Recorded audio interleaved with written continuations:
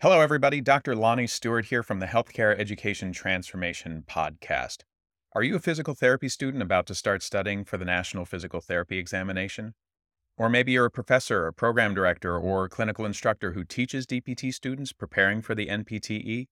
Either way, we would recommend checking out our sponsor, NPTE Final Frontier, and the community they've built around preparing for and succeeding on the NPTE. That exam and the preparation that goes along with it can be long, tedious, difficult, and stress-inducing, but it doesn't have to be. NPTE Final Frontier has the tactics and resources to help address all of the usual barriers. They even have scholarships to help with NPTE study courses, FSBPT registration fees, and even research opportunities. And if that's not enough, they're even donating to the very first annual HET Podcast Scholarship to be awarded at the end of every year. Go to npteff.com for all of the details and use code HET for 10% off all purchases. Links to both the NPTE Final Frontier and their scholarship options are available in the show notes. And now, let's get ready to learn. Hello, everybody, and welcome to another episode of the Healthcare Education Transformation Podcast. I'm your host, Dr. F. Scott Field, and we got round two today with Chris Varela of Varela Financial. He's going to talk to us a little bit more about some of the repayment plans that are out there for student loans. Last time we kind of touched on the IBR 2014 and the pay-as-you-earn. Today, we're going to start off with the IBR 2009, where that is going, and then the new SAVE plan. So Chris, go ahead and take it away. Let us know about those plans and what they look like. Yeah, so obviously, and it's good timing for this because we're about a month out from all the change within the federal student loan repayment system. So this is good timing. So we were originally going to talk about IBR 09 and the revised pay-as-you-earn plan, but the revised pay-as-you-earn plan or the repay option is getting phased out. So it's not going to be a plan anymore. So if you're on this plan, you don't have to do anything. We'll talk about it. We'll talk about it during this episode, but you don't need to do anything.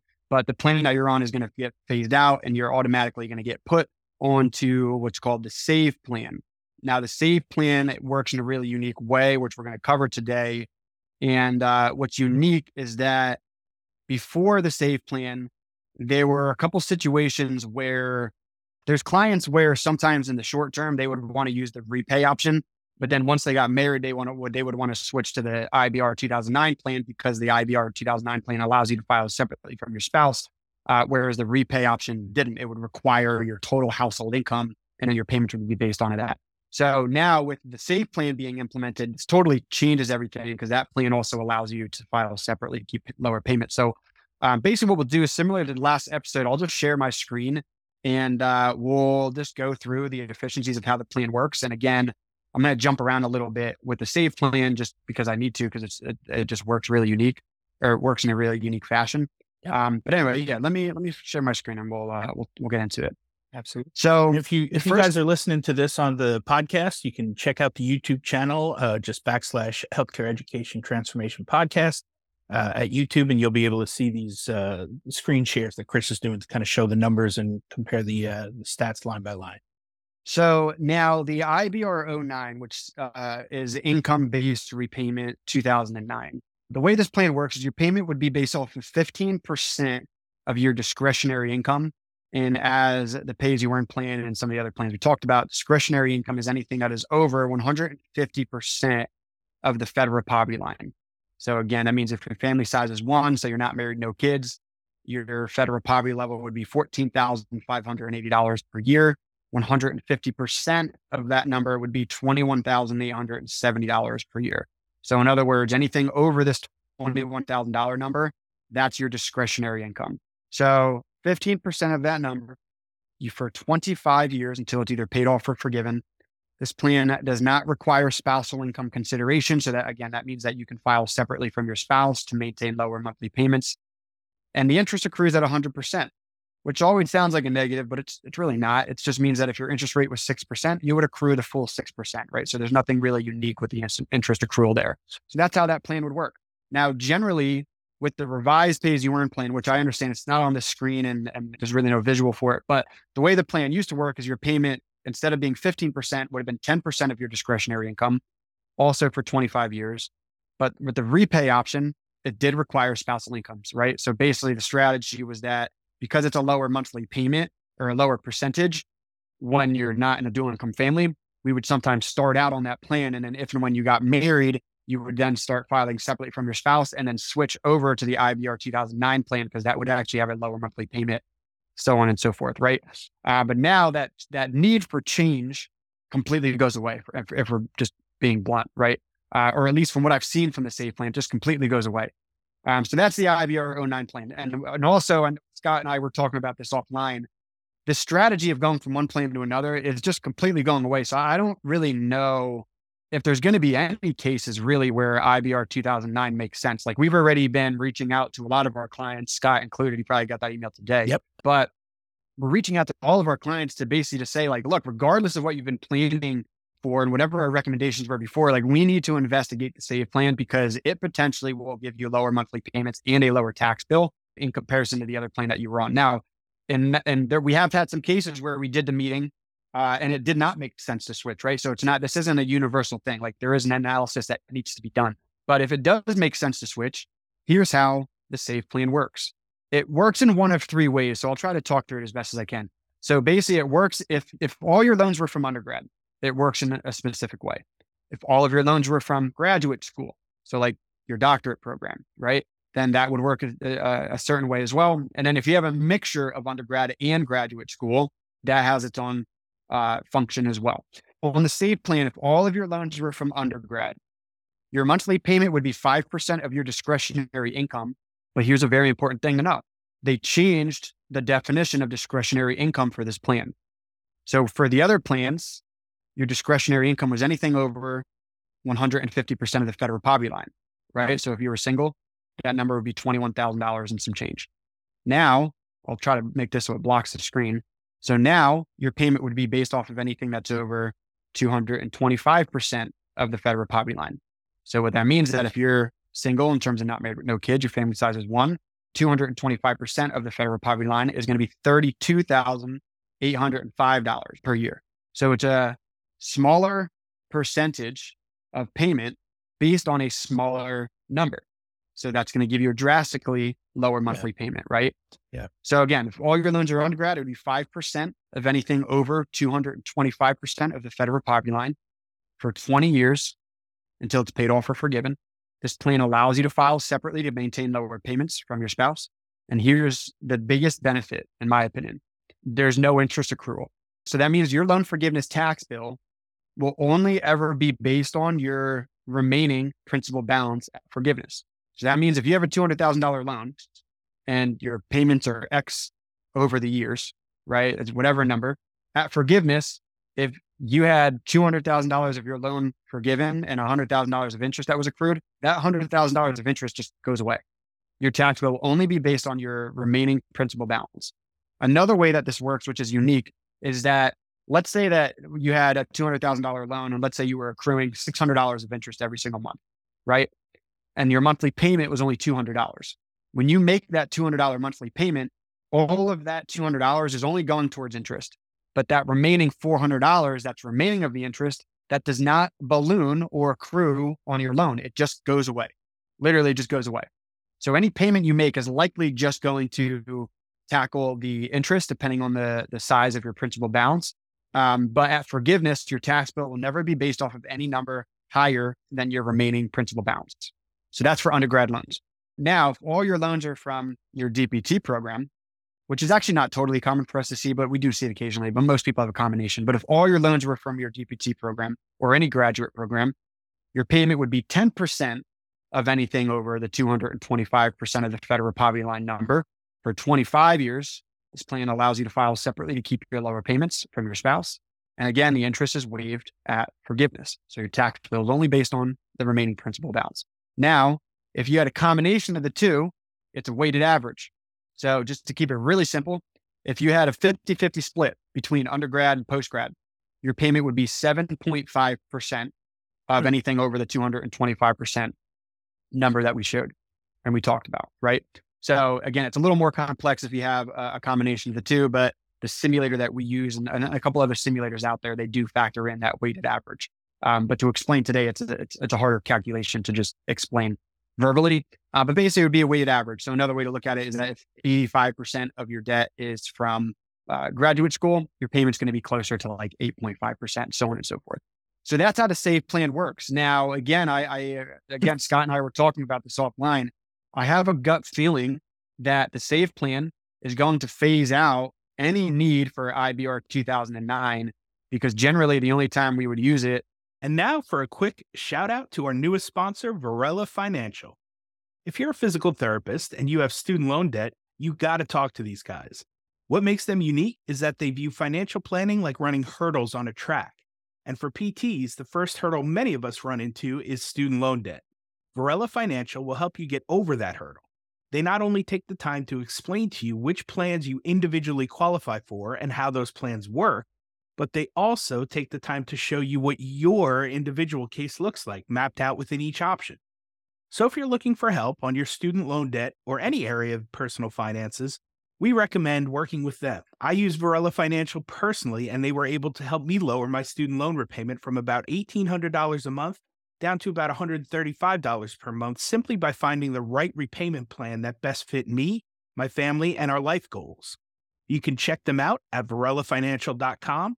Link is in the show notes if you need it for reference, and tell them the HET podcast crew sent you. And now back to the show. Is if you didn't qualify for the other plans, but I think as long as, so anybody that has a federal direct loan balance, so your Stafford loans, whether they're subsidized, grad plus, so any federal direct loan balance will qualify for the SAVE plan option, whether undergrad, postgrad, or both. So yeah, I mean, I just would knowing, I mean, we've done probably over 1,000 cases at this point in the years. I don't really see if there's going to be a need for IBR 09. And I think the SAVE plan is going to take over as the dominant plan for most people. Makes a lot of sense.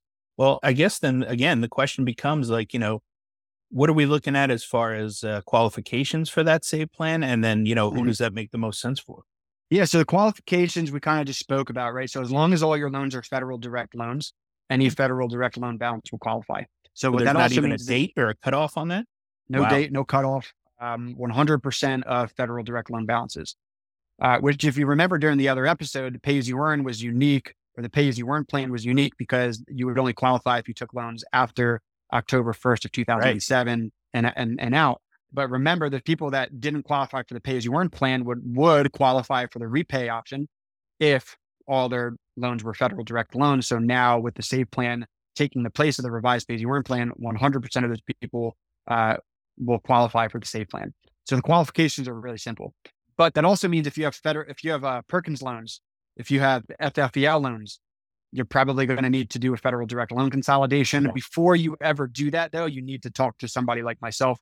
Because there are times when even if you need to do that, it still doesn't make sense because you're capitalizing interest, et cetera. But generally speaking, there are ways to get your FFEL loan and Perkins loans into a federal direct loan. But again, you have to speak to a professional before you do that so that you're not increasing any balances by a significant amount.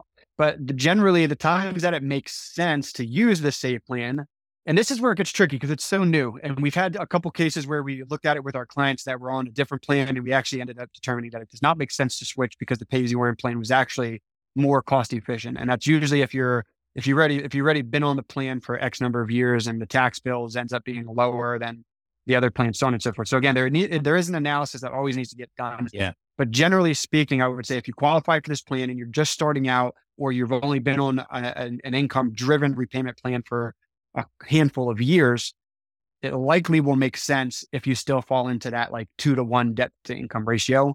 Or again, it's a little bit of a stretch, but even if you have any more federal loan debt than you do income, you should at least investigate it. But when you're in that where you have doubled the amount of federal debt as income, that's usually when this plan will likely be a no-brainer, especially when you factor in future family size.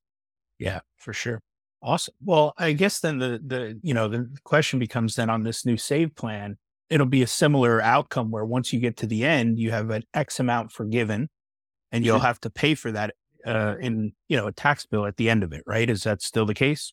Yeah. So, and what we've been telling people at a very high level, and this was every case before the SAVE plan, where there were things that could happen in your life that would change our original projections. We could have projected out that you'd be married in year X and then have 2 kids by year Y.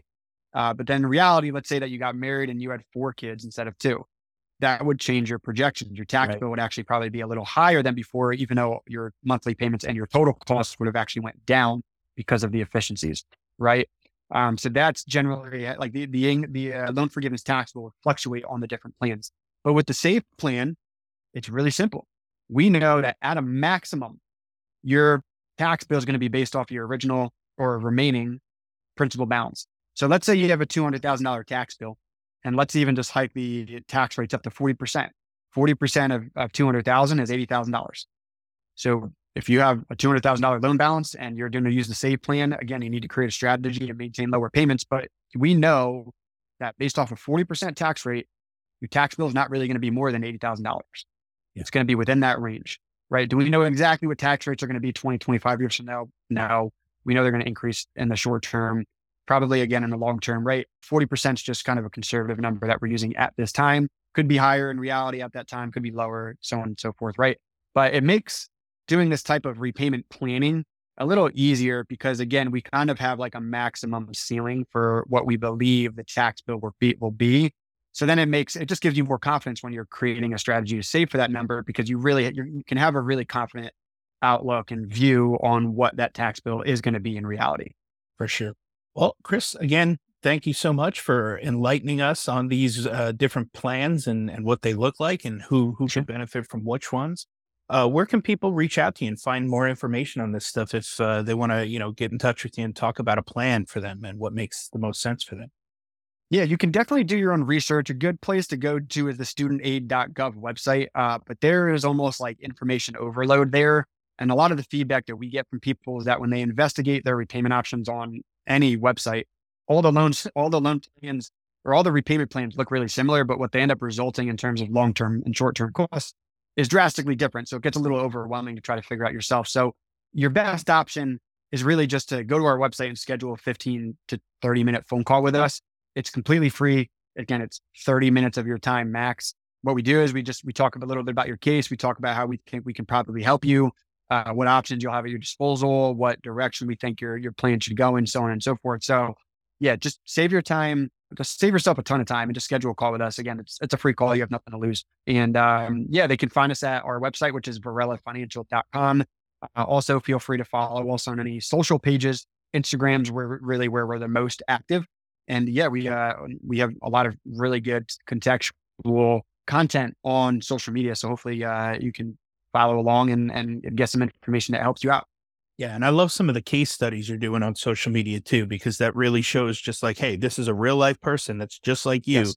This might work for you. Or, oh, this person's more like you. Check out this one. It's like you're just doing the work. You're showing the actual, the case studies that are out there and working for people. So I appreciate the work you're doing, and we'll drop all those links in the show notes so people can find you easily. Once again, Chris, thank you so much for your time, man, and for coming on and making this stuff at least palatable. I know it's not easy. I don't want to do it. That's why I go to you, man, because I don't have time to figure all this stuff out. So if I can just go to the experts who know, I'm all for it, Yeah, absolutely. So thanks for having me. And we always tell people specializations exist for a reason, right? If I'm rehabbing from a knee surgery, does it make sense for me to rehab it myself? Absolutely not. I should go to a PT that specializes in that, right? So it's no different with personal finances, financial planning, student loan planning. You can do it yourself, but you're probably going to have better results and you're going to save yourself a lot of time by just going to the experts. So most of our clients see that value. So again, thanks for having me, Scott. It's a pleasure every single time. And we're always here if anybody needs help. Awesome. Thank you so much, Chris. And we'll talk to you and catch up with you soon after the next round of changes and what comes up. Lord knows we're not done yet, I'm sure. We'll definitely see. Yeah. All right. Have a good one, bud. Well, I hope that episode was entertaining as much as it was informational and educational. If you enjoyed this episode or any of our past episodes, we ask you to please subscribe to the podcast and leave us a rating and review. And please share out the episodes to those who you feel may be able to benefit from them. We also urge you to follow us on all social media platforms at HET Podcast and let us know what topics or experts you would like to hear from in future episodes. And just as a reminder, none of the information on today's show should be considered medical advice. It's simply infotainment or edutainment to help educate our audience. For medical advice, we always advise you to reach out to your preferred medical professionals, and we'll see you on the next show.